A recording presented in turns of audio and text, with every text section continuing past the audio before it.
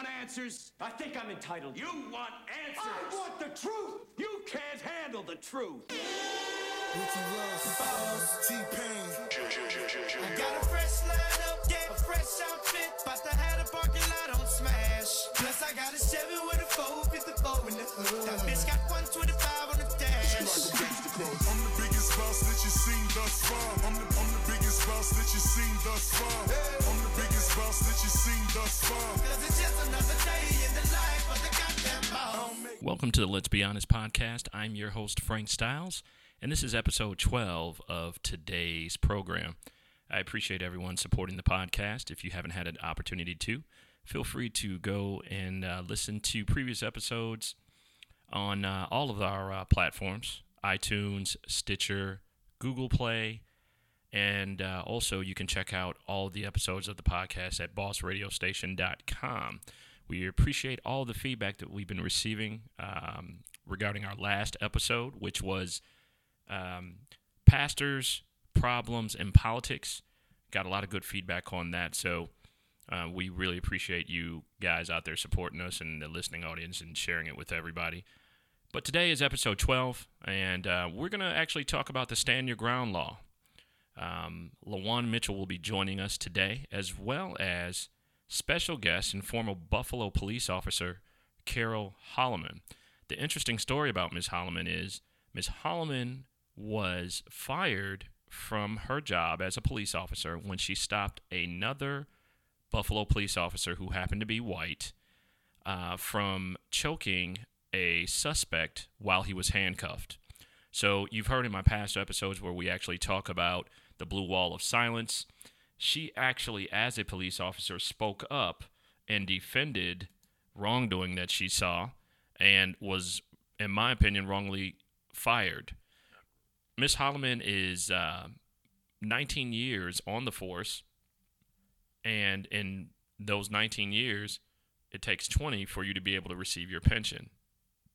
Since she was fired, she was no longer allowed to receive her pension and has since been having a hard time making ends meet. Not a hard time, but doing some other things to make ends meet to provide for her family. Here's her story. Less than a week ago, 7 protesters were arrested for blocking the intersection of Franklin and Court during Mayor Byron Brown's State of the City address. One of them used to wear a badge herself. Good evening, everyone. News 4's Jen Sean sat down with former Buffalo police officer Cariel Horn. She opened up about why she became an activist and what made her join this particular movement. Jen? Well, Melina, Horn was on the force for almost 20 years. She was fired after she intervened during an arrest. Horn says she feared the arresting officer was going to hurt or even kill the man. Friday, she joined in protesting the recent death of an unarmed Buffalo man following a police encounter. I don't have anything else to lose. Former officer Cariel Horn didn't know Wardell Davis personally. The 20-year-old died February 8th after a run-in with Buffalo police on the city's west side. The case is being investigated by the Attorney General's office. For Horn, it represents a cause close to home, one she says cost her a job. She was fired in 2008 after she accused a fellow officer of choking a suspect, leading to a physical confrontation. The other officer, now retired Lieutenant Gregory Kwiatkowski, was later indicted on a separate case involving excessive use of force. Horn has been outspoken about the need for more transparency and accountability within the department. Friday, she locked arms with fellow protesters and was arrested. They said, "Are you going to resist?" I said, "No." So then they helped me stand up, and I put my arms behind my back. They put the cuffs on me. It was the first time she's been on the other side of handcuffs. I felt empowered. I felt like the situation was necessary in order to enact change. It's a change she says she'll keep speaking out for. Horn was just shy of receiving her pension and has had to work as a truck driver to make ends meet. Activism, she says, has given her a new purpose. And then the officer said that to me, like, "Why would you get arrested?" I said, "Because why is the department not listening to what people are trying to say?" Now, because the AG's office is investigating the Davis case, the department will not comment. From a policy standpoint, Horn is pushing for more protections for officers who speak out against the police department. She also supports extending the public's access into officers' backgrounds. Live in the newsroom tonight, Jen Shantz, News 4 at 5:30. Nalini. We're back. I'm Frank Stiles, and again, welcome to the Let's Be Honest podcast. This is episode 12. And joining us today, we have my co-host, Lawan Mitchell. You guys heard him last week on episode 11 where we discussed politics, pastors, and problems. If you guys haven't checked that episode out, make sure you check it out. And we've getting a lot of good feedback on that episode. But today we actually have, via teleconference, another special guest, Miss Carolyn Horn, who is a former Buffalo police officer who was let go, basically fired from her job for stopping another police officer who had a suspect handcuffed and basically choking him or assaulting him. She worked 19 years on the Buffalo police force, and they fired her. What makes it so bad about this situation that happened a couple of years back was the fact that this same police officer that she stopped from assaulting a suspect was later then convicted of the same thing, assaulting a suspect. Ms. Horn, is that correct in saying that as well? Was I correct in giving that description? Yeah, actually, he was brought up on federal civil rights charges. So it wasn't just, a regular police investigation. It was through the FBI. So he pled guilty to using unreasonable excessive force. And then he turned around and testified against two other officers who were just found not guilty. But he admitted that he lied in sworn testimony. And he just got on the stand and, I already know that he lied in my case, but to admit that he lied in the same hearings like the PSD, which is Professional Standards Division, which is like the internal affairs, to admit that he lied in the statement to them. Like I said, I know he lied in mine, but now he's admitted that he lied in another statement, and to also say that he lied basically during sworn testimony. That I'm just wondering if that gives me grounds to go back to get my pension. Let's talk about that. Like it should. I'm sorry. Let's talk about that a little bit, because we went into, the viewers heard the clip from a little bit earlier in the introduction, but let's just talk about let's go back to the beginning of that, and we're also for our listening audience, we're also talking about the Stand Your Ground law, and she's going to provide expertise in that area as well and give her opinions on the Stand Your Ground and what's going on with that. But Ms. Horn, let's start in the beginning. What made you want to get into law enforcement in the city of Buffalo? Simply, I passed the test, and that was it. Okay. I did not want to be a police officer. It was not on my radar. I wanted to be a nurse, and I actually was learning computer programming at the time, which is something, of course, I should have stayed into. But, my son's father was taking the test, and he talked me into taking it.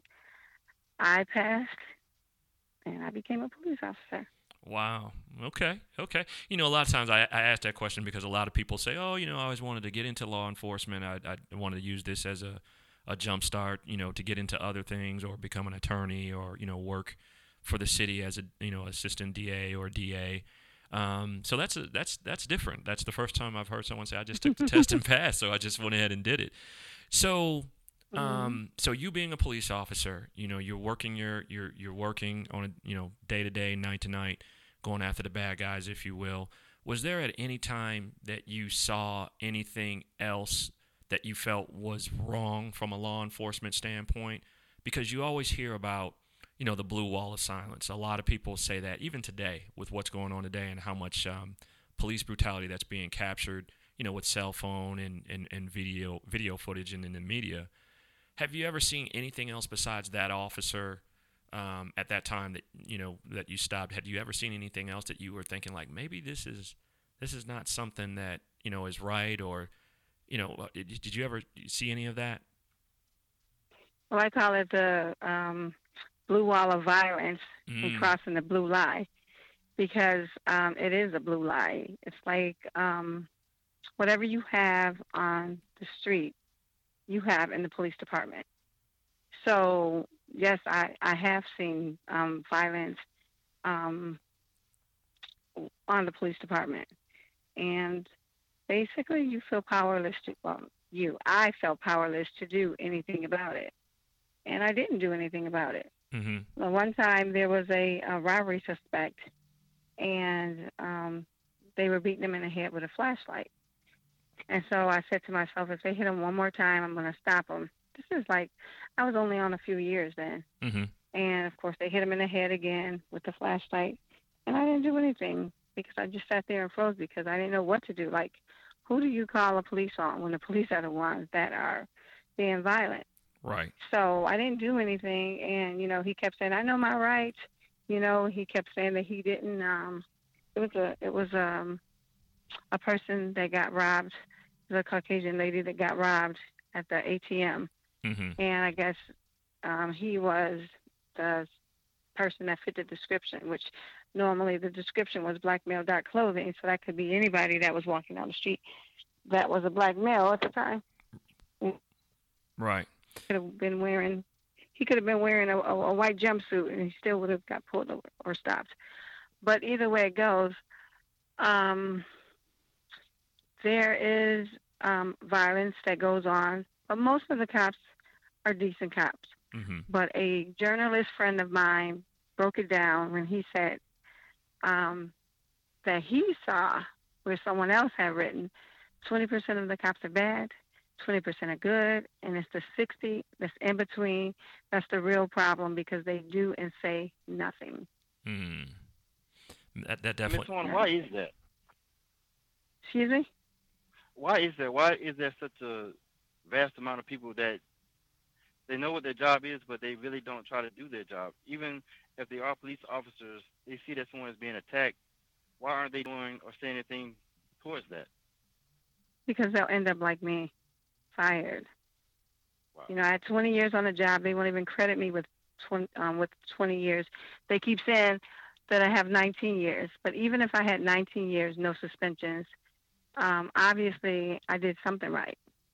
So what would be the problem that I wouldn't get my pension because I stopped someone from killing someone? He could have been another Eric Gardner.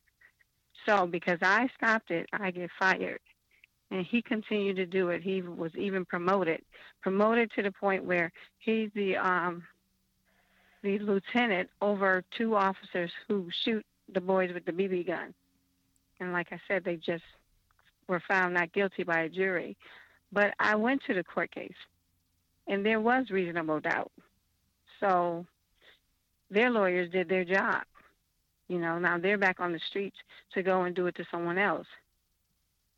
But for cops who stop it or want to stop it, it's not enough that will band together to do that. I actually moved to North Carolina because I wanted to get away from the stigma that I had in Buffalo, as if I was the one that did something to someone or I killed somebody, because I stepped across the blue wall of violence and decided to speak up about it and continue to speak up about it. I'm ostracized. We have a black mayor there, and basically it's like the community is divided. Mm-hmm. And so it's like. Yeah, I was going to say the listening audience, just so you know, she's talking about Mayor Byron Brown, who is the mayor of Buffalo. In Buffalo. Now, I heard New York. Yeah, in Buffalo, New York. I heard recently. Did you? You had a meeting with him, correct? Where, and correct me if I'm wrong, he said that you were almost at the end of being able to do anything else regarding your case, correct? I had a meeting with him years ago, mm-hmm. and basically the meeting was just, as far as I can see, it was just a front. Basically, like, give her meeting, nothing that's going to come out of it. So with the news cameras, he tells me I forgot exactly what he told me to say, but me, like the dummy, went out there and said what he told me to say because I felt like, well, maybe he's going to think about it. Maybe I'm going to get my pension, you know? So, you know, I was thinking about my kids at the time. So I said, well, the meeting, he said the meeting was something like promising, successful. It wasn't successful. Something along those lines. So basically I felt like, well, you know what? He listened to me. Maybe, you know, he'll reconsider, or, you know, I want my pension. Right. So maybe I'll get my pension. So I just went out and said whatever line he told me to say, which was total BS, because I didn't feel like, you know, I was promised anything. He did offer to give me a job after I got a disability, and I said I don't understand that. If I'm either disabled and I can't work, or I get a job. I don't understand why I have to say that I'm disabled. And I said, and if you want to use a disability, I have one from the police department. So we'll use that. Like, no, we can't do that. So then he sends me to see the city's attorney. And so she's telling me the same thing, like, here, take these papers, go to a doctor and basically get a diagnosis, and then we can put you into a job, like starting an entry-level job. So I'm thinking, like, why do I have to go to an entry-level job? Why can't I go back to the police department, you know? Right. So, you know, he wanted to satisfy to people, the community who were coming to him and were saying, hey, like, she has children. You know, you need to do something. So he figured, okay, you know what? I get her a job, and I don't know why he felt like I couldn't just take a test and pass, because I could have. Right. You know, so I didn't need him to give me an entry-level job. I could have done that on my own. But either way it goes, that was just his way of saying, listen, I tried. You know? A formality for him. And for me, yeah, so for me, you know, he was like, well, they were trying to offer you 10-day suspension. Why didn't you take that? I said, well, had I known I was going to be fired, don't you think I would have taken 10-day suspension? Well, I would not take the 10-day suspension because I didn't do anything. And I kept saying, why do I have to take the 10-day suspension? I didn't do anything. Why don't you give him 10-day suspension? He's the one that's been beating up people and doing all of this stuff. And they were like, no, the current commissioner now, Byron Lockwood, he says, we have to do something. I met him at an IHOP. So he was saying, we have to do something. I'm like, well, what? What are you saying? Why do we have to do something? I don't understand. And he just kept saying, we have to do something. We have to do something.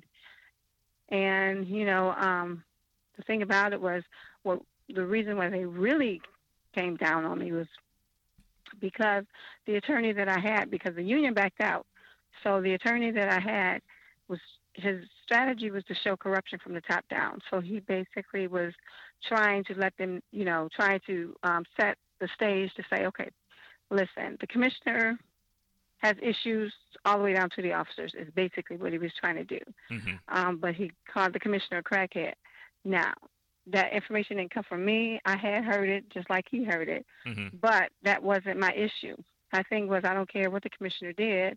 I know what I didn't do. And he decided that, you know, I guess he wanted to make a name for himself and be like the next Johnny Cochran, which, you know, he had guts about it, but in Buffalo is very political. So you have to they want you to play their game. And so basically, you know, I basically had to take the fall because he brought that out. You know, eventually that commissioner was fired, along with the city's attorney. She was also fired, along with one of the officers who lied in my case. And then this one, Gregory Kwiatkowski, you know, he pled guilty to federal civil rights violations. So, so basically, that shows you right there, just in my case alone, at least four people other than myself, because then I would think the fifth person. And then there was also another one who shot someone.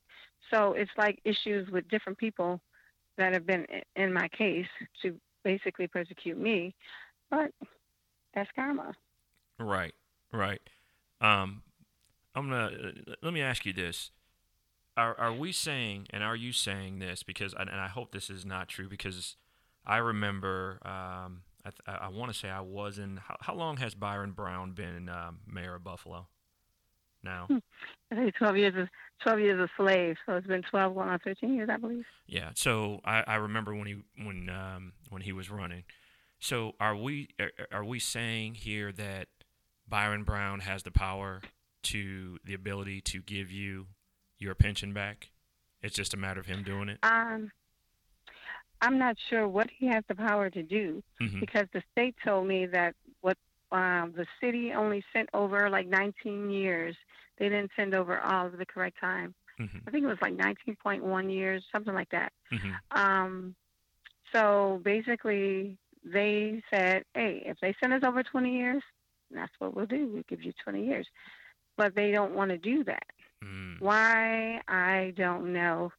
But I basically just moved here to just get away from that stigma and make sure that my youngest child, I mean, the other 4 are working, and they have gone to school. All of them are either got GEDs, or 2 got GEDs and 2 graduated from high school. And, 3 went on to college, and the 4th one, she's going on to college. So it's not like they are just out being a nuisance to society. Right. But my youngest, I want him to have a chance, because a lot of that time I was going through depression, because I couldn't understand, like, why is it like this? Why don't they just make the officers accountable? Why do I have to suffer because they want to cover up for this guy?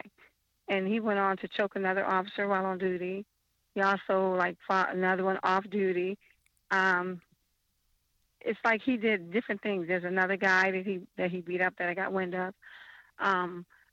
So it's like 5 other in a DWI or DUI or whatever they want to call it. Like 6 different incidents that I know about him, and that's what I know. I don't, there's things, of course, I'm sure that I don't know. But this is what this officer has done in all of these years. And me, of course, I got locked up 2 times last year. Or was it this year? This is 18, 17. Okay, so I got locked up last year in 2017, one for protesting. And then when I went to court for protesting, I got locked up for being in court and found guilty for not leaving the courtroom. Because I said to the officer, why would I leave? He said I was videotaping the inside of my purse in the courtroom. Like, who does that, right? What is going on? What is really going on there? Yeah, exactly. So it's my name, and because my kids have my last name, I didn't want them to have to go through the stuff that I've gone through. So. Well, we welcome you. Or not get a job because of their last name. Well, we welcome you to the state of North Carolina, and hopefully you can find some peace here.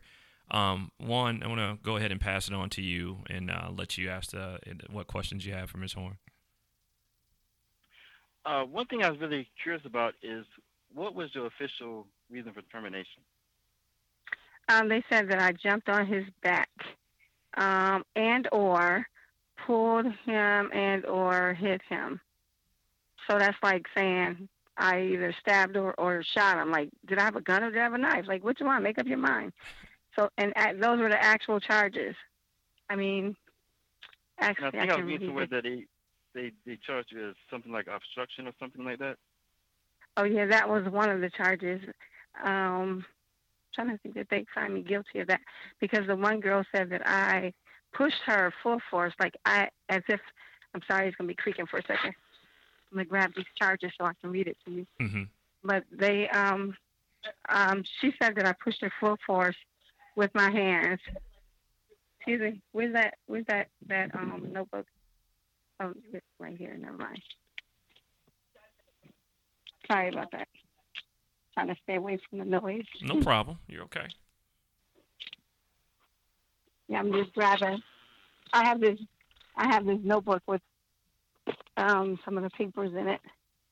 and I'll read the charges to you. Oops. But in the meantime, we can speak about something. One, I think one of the questions that you had when we were talking about this before she came on was the number of witnesses there at the scene, and Right. we were trying to, Ms. Horn, we were trying to put together.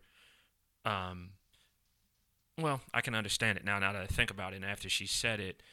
So, yeah, there were other police officers there, but however, she just said that one said that she jumped on her, tried to stop her, something to the effect of he's just doing his job or something like that. So, yeah, the witnesses, one that we were thinking are there that you would think would say something are other police officers who probably, and tell me if I'm wrong, I'm just going to take a guess here, Ms. Horn, were they white? Wow, how'd you guess that? Yeah. The black testimony, they didn't listen to either any black officers or any black civilians that were there. So listen, the charges were Officer Horn jumped on Officer Kwiatkowski's back and or struck him with her hands and or pulled him backwards away from the arrestee. So, and that one, that was, I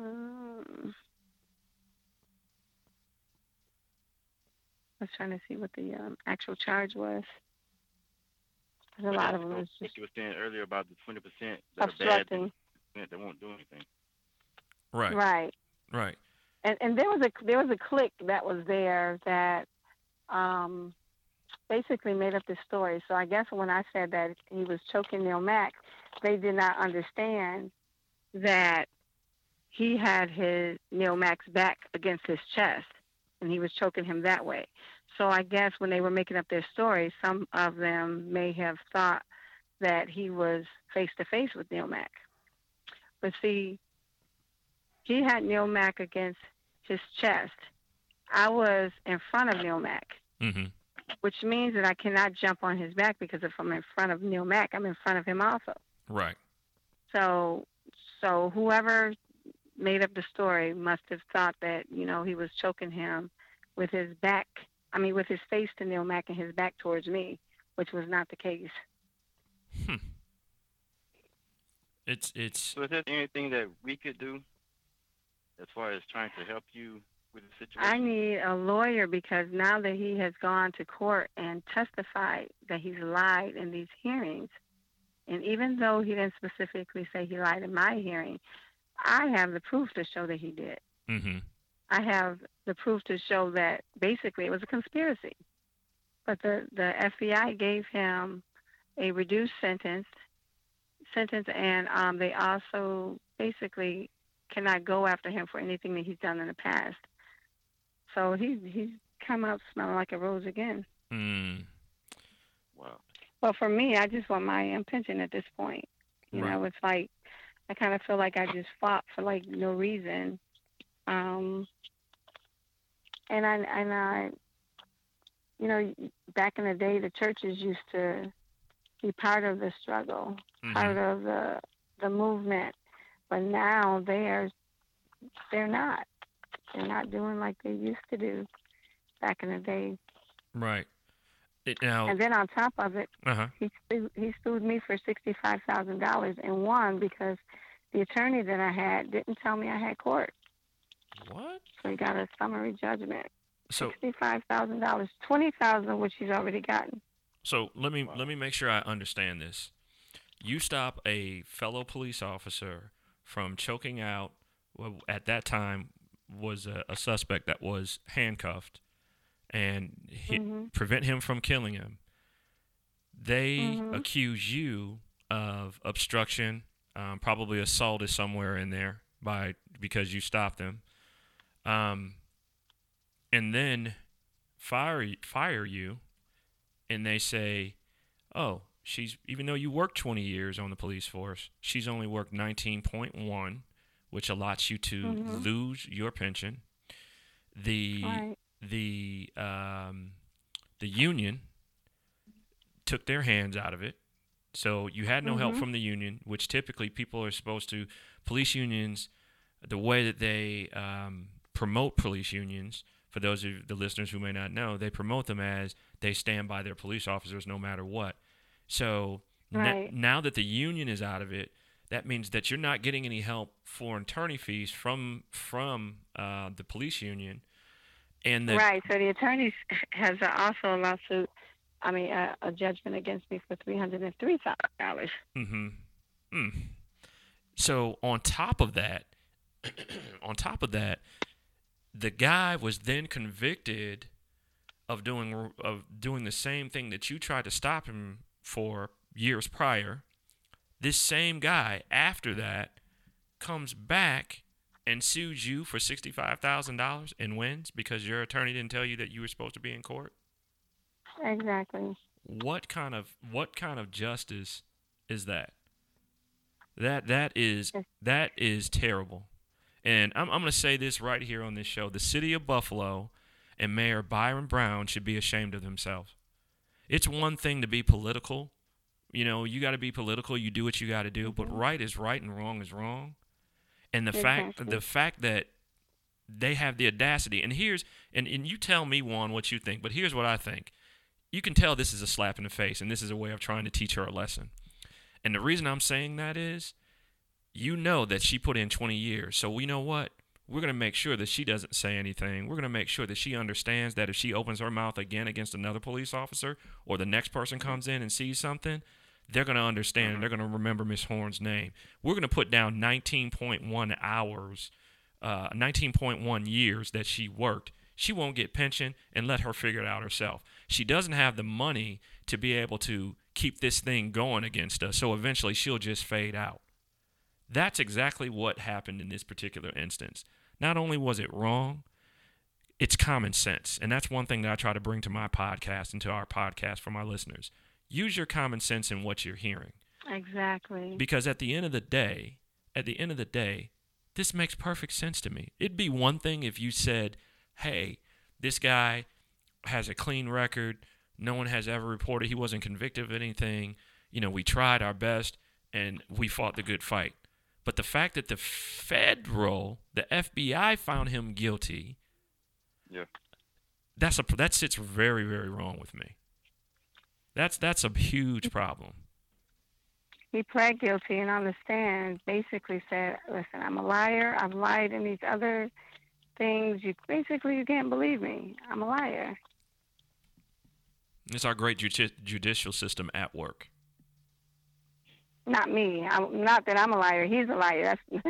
So hopefully you understood that. Yeah. No, I understood what you were saying. I'm just saying. Okay. No.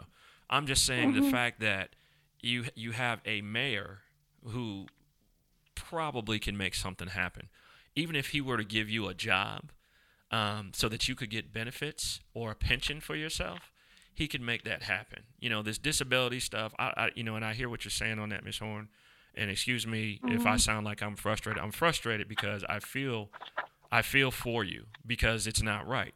Now, the thing is, we don't hear stories like yours all the time, which is why I was so adamant about trying to get you onto the show, because you are a great example of someone who stood up for something that you saw was wrong, and this is the outcome that happens. Because I'm going to tell you right now, and you already know this, there are a lot of people out there that don't believe these type of things happen. Oh, well, she had to have been doing something, or she had to have assaulted him. At the end of the day, look at the facts. That's what they tell you in court. Look at the facts. Use your common sense. The facts say that this police officer has admitted to doing wrong. The police officer said he lied.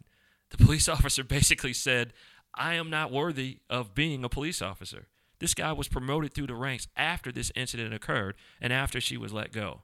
Now, you tell me how that is fair, how that's a fair judicial system. It makes absolutely no sense. And then they wonder why black people get upset when something happens, because we've seen it not only for years and years and years and years and years. We consistently see it in this day and age that we're in 2018. Injustice is being done. Cops doing what they want to do. And it I mean, just if they would do this to one of their own, then what hope did I have? Mhm. You don't. So that's where the stand your ground law comes in, where people need to stand their ground against these police officers. Mhm. Because if it's good for the goose, it's good for the gander, right? Mhm. Mhm. At least it should be. At least it should be, I should say.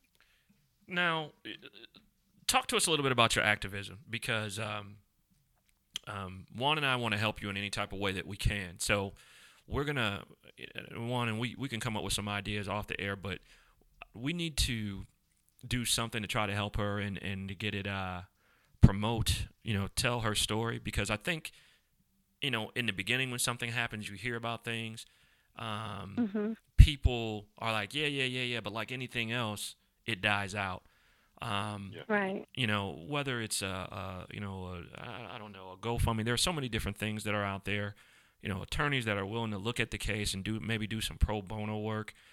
Any of our listeners, I'm going to say it right now. Any of our listeners that are out there that may be attorneys, or we have a lot of viewers that know people that have connections. Please send any information that you can to help Miss Horn to Frank Styles, and that's STYLZ at bossradiostation.com.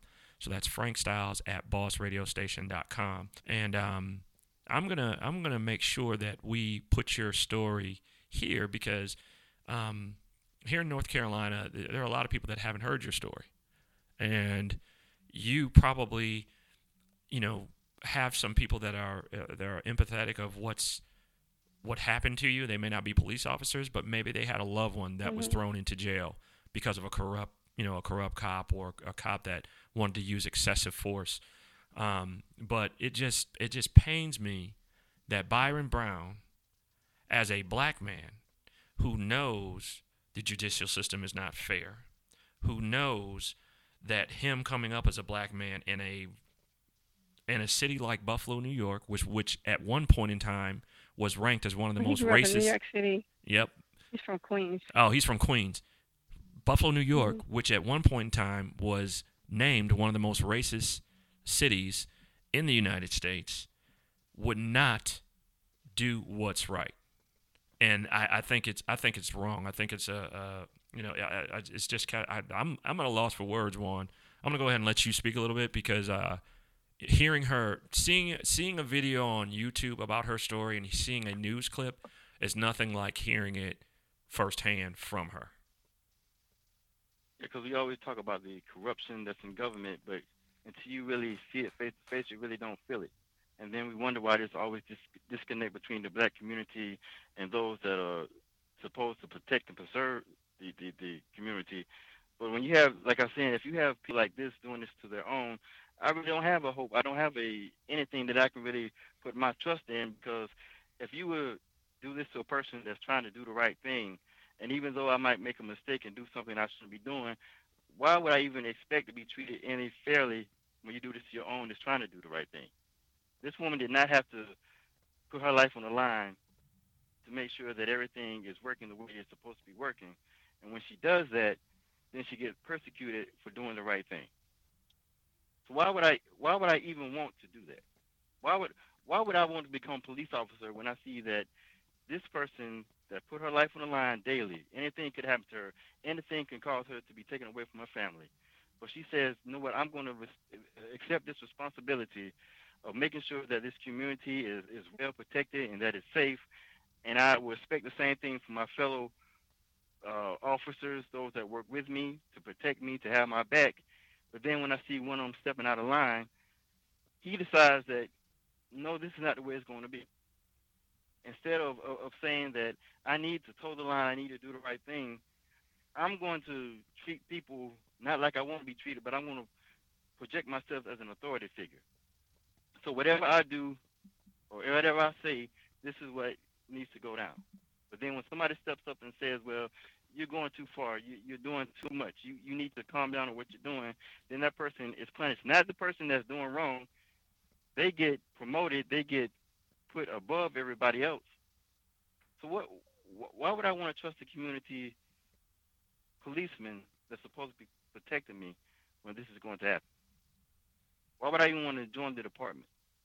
And that's the same thing that happens all over this country. And people look at it and say, well, I really can't believe that this is really going on. It's got to be those people. Those people just doing stuff they shouldn't be doing.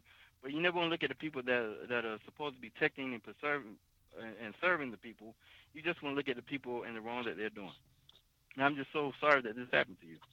I just wish there was something I could do right now to make this right with you, but there's nothing in my power I can do. And people that are in a governmental position that know that they have something that they can be doing and they should be doing and not doing, shame on them. That is a shame on them. They're the ones that have to live with that shame. And, Ms. Horn, we're gonna now that we're connected, we're gonna stay in contact with you. I can think of some more. We're probably gonna have some more shows coming up where you can be. We'd like for you to be on and be an expert in some things just because of your experience. Even if you weren't a police officer, I mean, just the experience that you had, you could have been, a citizen at that time seeing a police officer do something wrong. And I would say the same thing because, again, people don't believe that these things actually happen, or people truly believe that, she was doing something wrong. I remember years ago, and before we had, cameras and all this, on cell phones, but when the Rodney King beating came out, there were people saying then the man was, that man wasn't moving. It was being brutalized by several police officers. And the people's response was, well, he had to have been doing something wrong for him to get beat like that. They try to make you think that you didn't see what you saw. Right. And at the end of the day, it takes, you do your protesting and you do all that stuff, and then they don't listen. The only time you get their attention is when you start tearing up the city, and then they don't understand why, to Juan's point, there's a disconnect between the black community and police officers. And not all police officers are bad, to your point as well, as you indicated earlier in the show, Ms. Horn. We know that. But we also know that there were people there are people that are scared, that are in your position. They have families. They don't want to lose that. And basically what happened here is, as I said earlier, they made an example of you, and that was not right. Mm-hmm. It was not right at all. Yeah, because there was one guy, because I was like doing Skip the Dishes, which is like a food delivery service. Mm-hmm. So there was a college police officer that I had to drop the food off to. And I recognized his last name, so I asked him, did he have any relatives on the Buffalo Police Department, because he was working at the UB Police, and he said, yeah. And so then I told him that I used to be on the police department. He asked me my name. He said, oh, I heard that name. I think I heard it in the academy. I said, really? What did you hear? Mm-hmm. So my thing is so now you're teaching people about me, and what are you saying? There was another guy that told me that he took a pistol course, and when he took that course, that the guy basically was mentioning me, but basically in a negative way, to say this is what you don't do, or this, Mm-hmm. So then I wanted to tell you about the charge, mm-hmm. Because they tried to they tried to blur it, because there was actually two different incidents, one inside, one outside. Now when I first came to the house, he was already handcuffed and he was being beaten. He was being punched in the face by, Gregory Kwiatkowski. Mm-hmm. And I didn't know what happened. So my thing was, okay, I came for officer in trouble cause. So, didn't look like no officers were in trouble. So I'm thinking man, we need to get him out of here, before he kill him. That's what I was thinking to myself. And so there was another officer, a black officer, that was in front of me. And he basically said, Greg, let me get him. Let me cuff him in the back, because he was cuffed in the front. Mm-hmm. And he was kept punching and basically saying that the MFer wouldn't listen or whatever. So then once he swung him towards the door, I helped try to push him out the door. Mm-hmm. So, we, they somewhere in the front pull in or whatever, we were in the back pushing. And so then once we got outside, now that happened inside. Now he's already cuffed. which is clear to me that he's under arrest. So once we get outside, then, the officers are dispersing. I'm going to my patrol car, but they're in front of me. So he just stopped. Gregory Kwiatkowski just stopped and just started choking him. And I'm like, Greg, you're choking him. Trying to bring him back to reality. Like, whatever happened in the house is over. Right. So he didn't stop. So I grabbed his arm from around his neck, and then he punched me in the face. So when I tried to press charges against that, they said, oh, it has to be investigated. I said, how does that have to be investigated where I can go lock somebody up on information and belief? I'm not there when it happens. So, I just have to go by what they tell me. So I can lock somebody up on information and belief, but you can't lock him up when I'm telling you that he punched me in the face and I want to have him locked up? They wouldn't do it.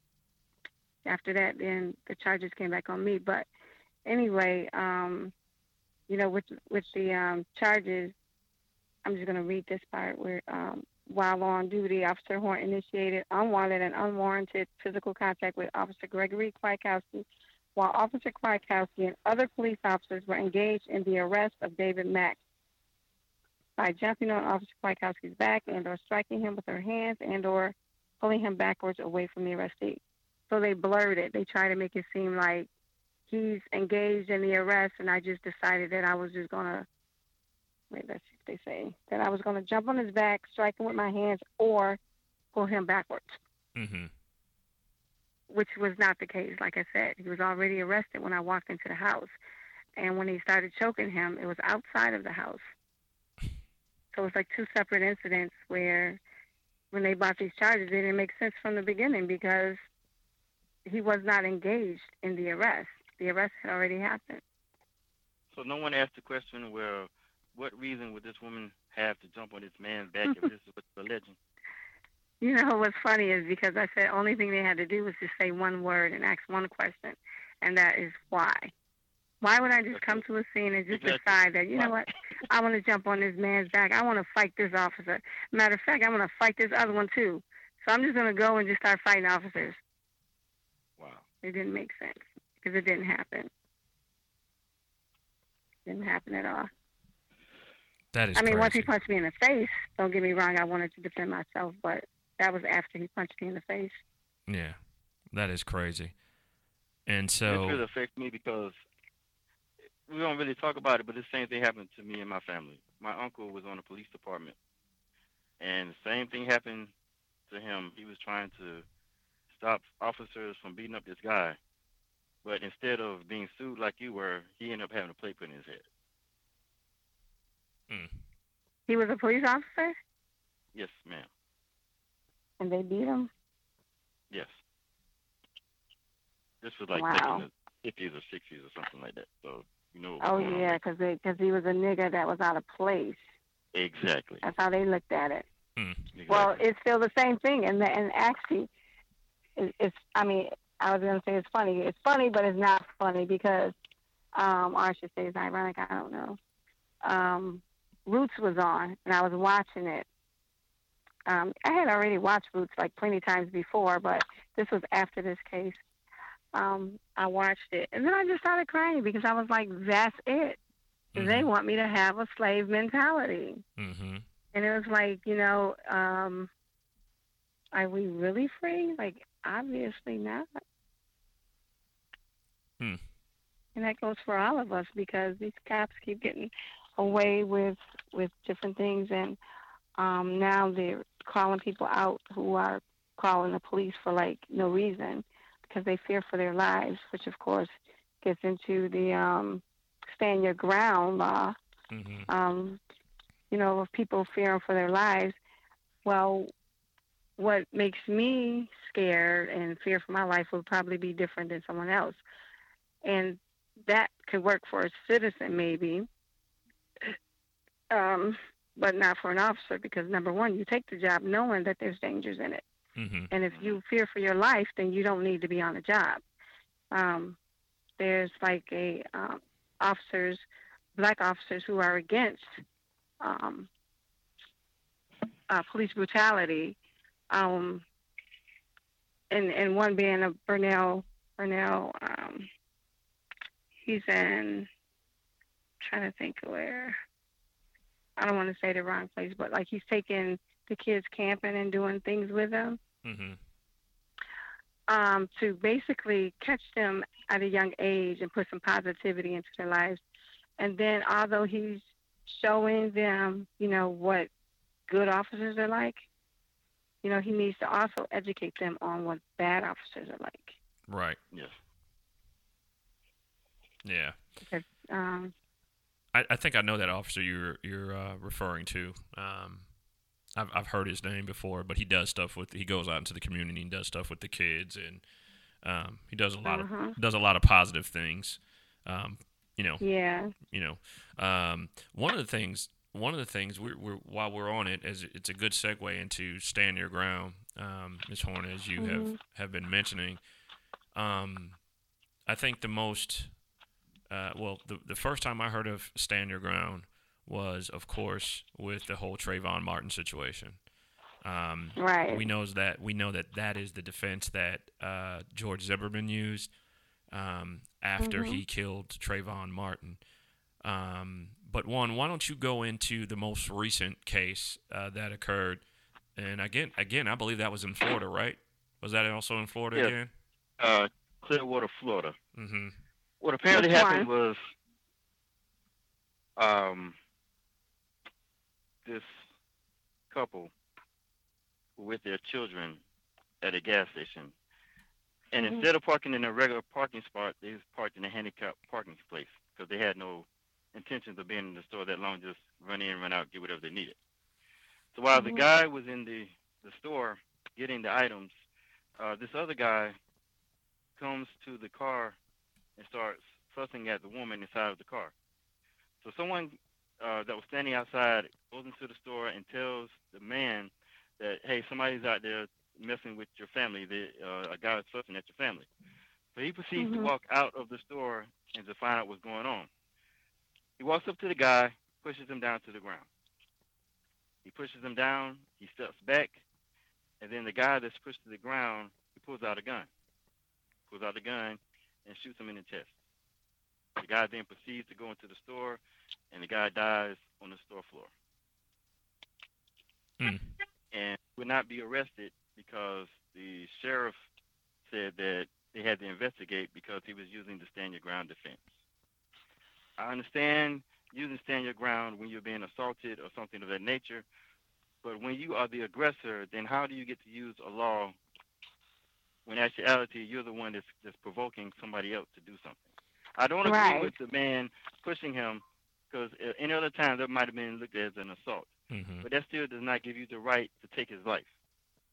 If you're so afraid of your life being taken, then you should not have said anything to the person in the first place. Exactly. He knew he had that gun on him. That's why he felt the power to do it. So it's been overused. It's been like 3 or 4 instances that this man has done something with this weapon. He's pulled the gun on people that were driving too slow in front of him. He's been at a traffic stop. A teenager was in front of him. The light changed, and the man didn't move fast enough. The teenager did not move fast enough, so he pulled out the gun out his window. Why is this guy walking around with a loaded weapon, and people are not taking it from him? I don't understand that. Well, see, we don't have an understanding for it, but they have an understanding for it. And the reason I say that is because it's happening over and over and over and over again. So the thing about it is, instead of us talking about what we don't understand, we need to just get prepared because I am,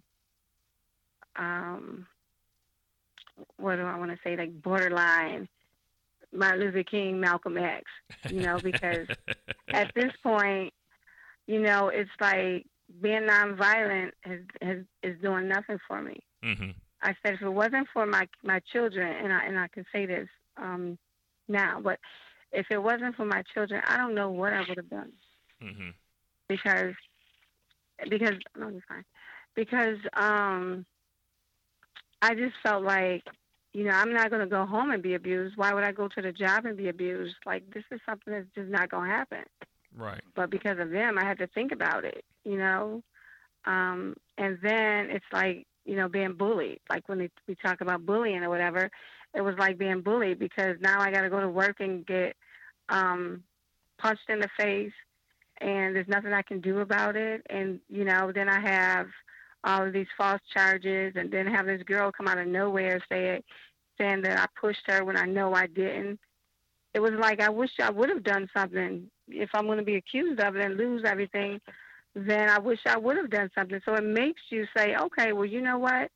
I'm not just going to go down, you know, for no reason. I just as well do something. But I had to look at my children and say, no.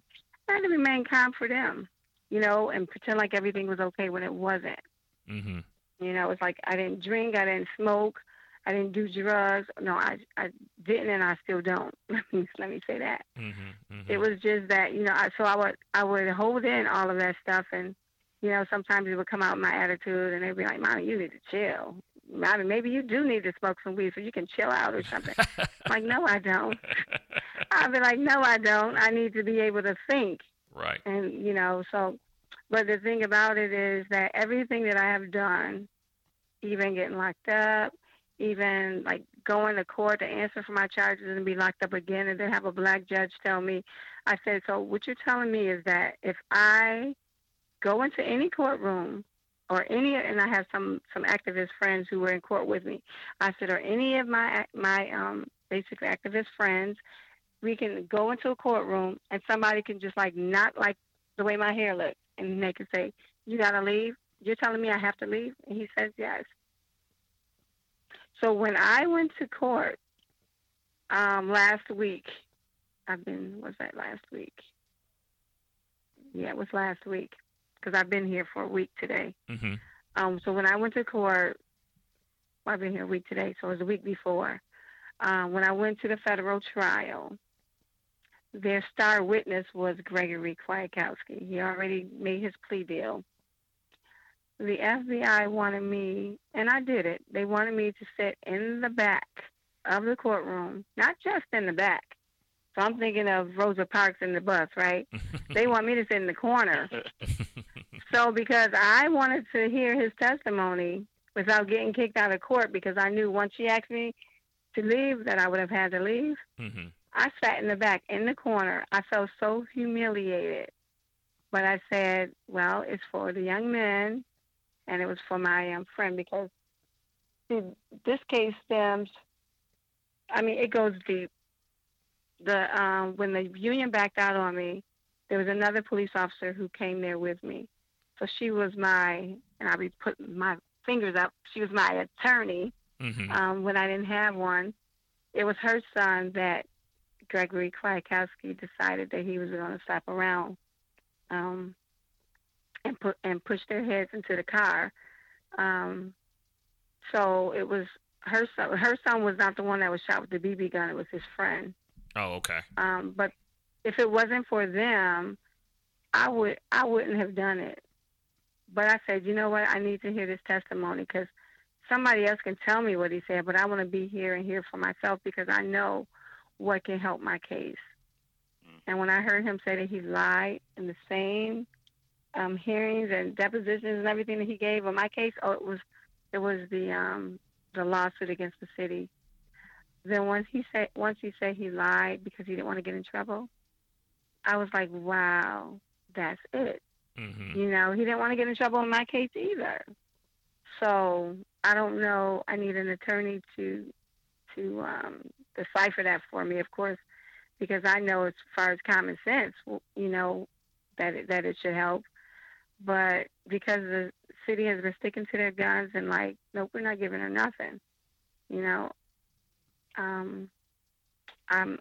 was trying to figure out what angle I have to go through, but you know, to sit and go through that stuff year after year and then decide, you know what, I have to shake it off and I have to get back into this.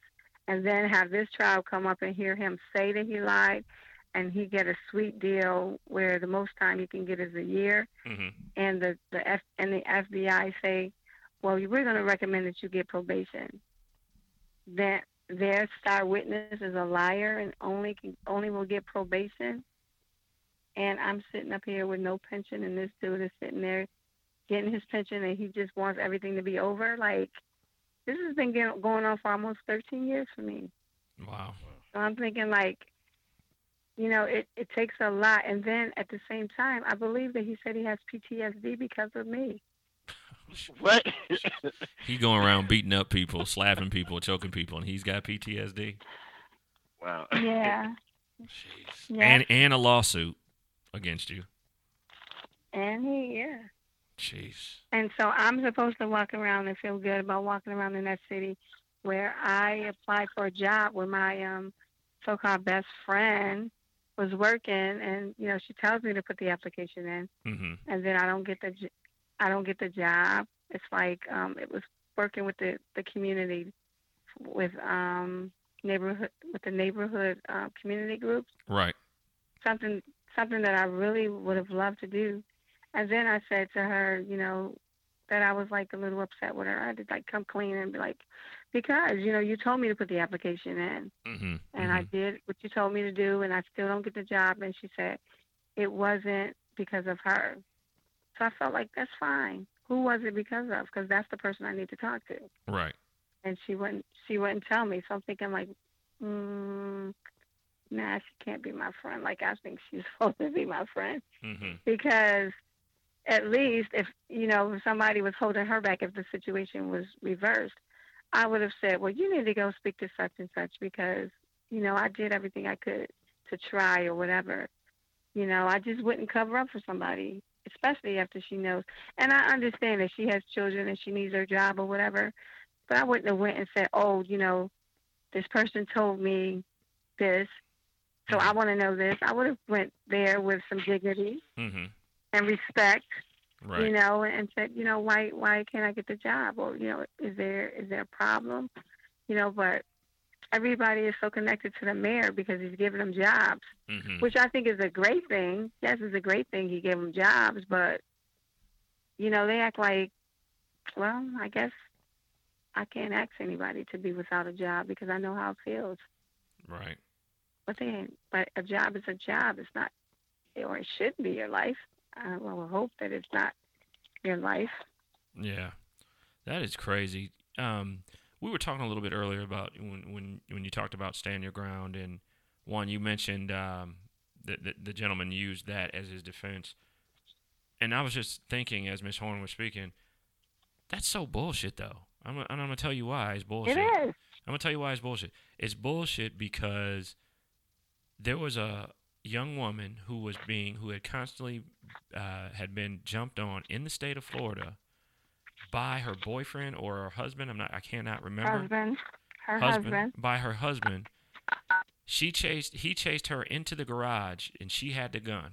She fired into the air and told him, "Do not come near her or put his hands on her, or she was gonna shoot him." And they ended up locking her up. Fired a warning shot. Yeah, fired a warning shot. Fired a warning shot. Yes.